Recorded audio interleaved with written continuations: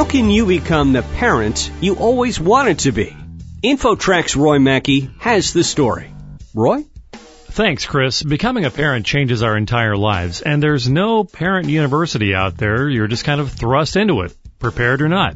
We're joined by Chick Moorman. He's the co-author of the 10 Commitments, Parenting with Purpose. Chick, welcome to InfoTrack. My pleasure.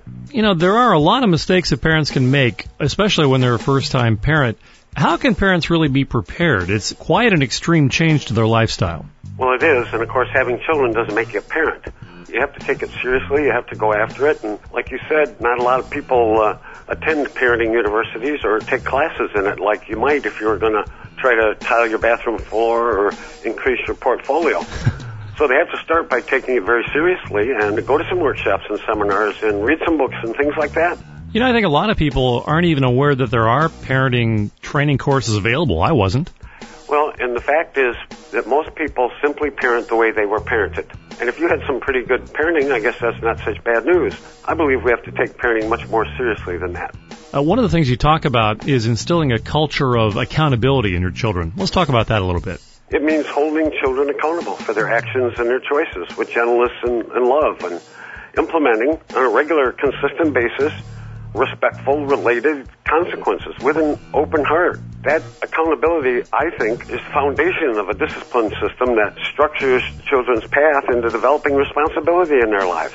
Parenting a child with behavioral problems is certainly a difficult thing to do, and I think a lot of times parents who have children like that blame themselves for the fact that their child has those to start with. Is that kind of a vicious circle? Well, sometimes they do, and that's not real helpful. What's really helpful is to search for solutions and try to find ways to solve it. My feeling is that one of the most loving things you can do as a parent is to hold kids accountable, and not only kids with discipline problems. Every kid needs to be disciplined at one time or another. I mean, I never met any kid that didn't need to be held accountable, that didn't ask for some consequences in one way, shape, or form. Every kid does it, and we need to do it with all of our children with an open heart, and it's one of the most caring things we can do as a parent. Could you give me maybe one quick example of holding your child accountable for something? Responsibility equals opportunities. And let's say you buy your 10-year-old a bicycle and you have an opportunity to ride it all around the neighborhood. But your responsibility is to put it in the garage at night or in a designated place so it doesn't get stolen, or I don't back out over it with my car in the morning. A couple days later I come back and there's the bike right in the middle of the driveway and the kid's up in bed. Well, what I'm going to do is I'm going to put that bike up for a while. I'm going to tell the kid in our family, responsibility equals opportunities. And if you don't do your responsibility, you lose the opportunity to ride that bike for a couple of days. That's how you hold them accountable. Then after a couple of days, you give them another opportunity to see if they can handle the responsibility.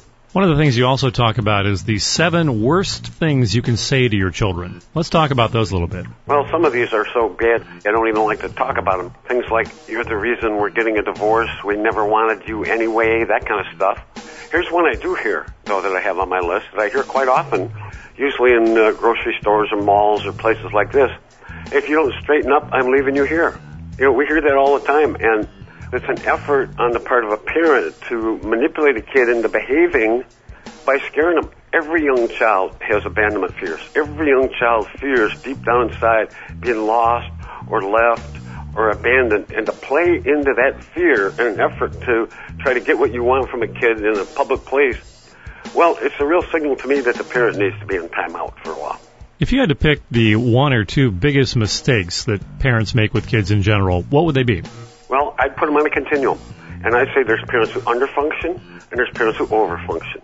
Finding that place in the middle is where we need to be. Now, underfunctioning parents let the television and the peer group raise their children, and they don't pay much attention to them.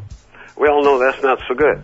But on the other end of that continuum, there's parents who do for their children to the point where children don't learn how to do for themselves. Helping doesn't always help.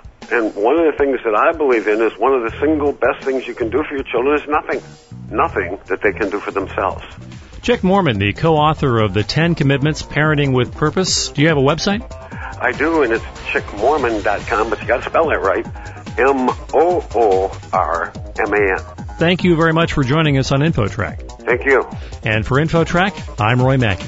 That's it for another weekly installment of InfoTrack. If you'd like to learn more about our guests and topics, our online address is infotrackradio.com. Our internet services are courtesy of Pair.com. Special thanks this week to InfoTrack contributors Gina Tedesco and Roy Mackey. Our executive producer is Randy Meyer, and I'm Chris Whitting. Thanks for joining us. We hope you'll be with us next time for another edition of InfoTrack.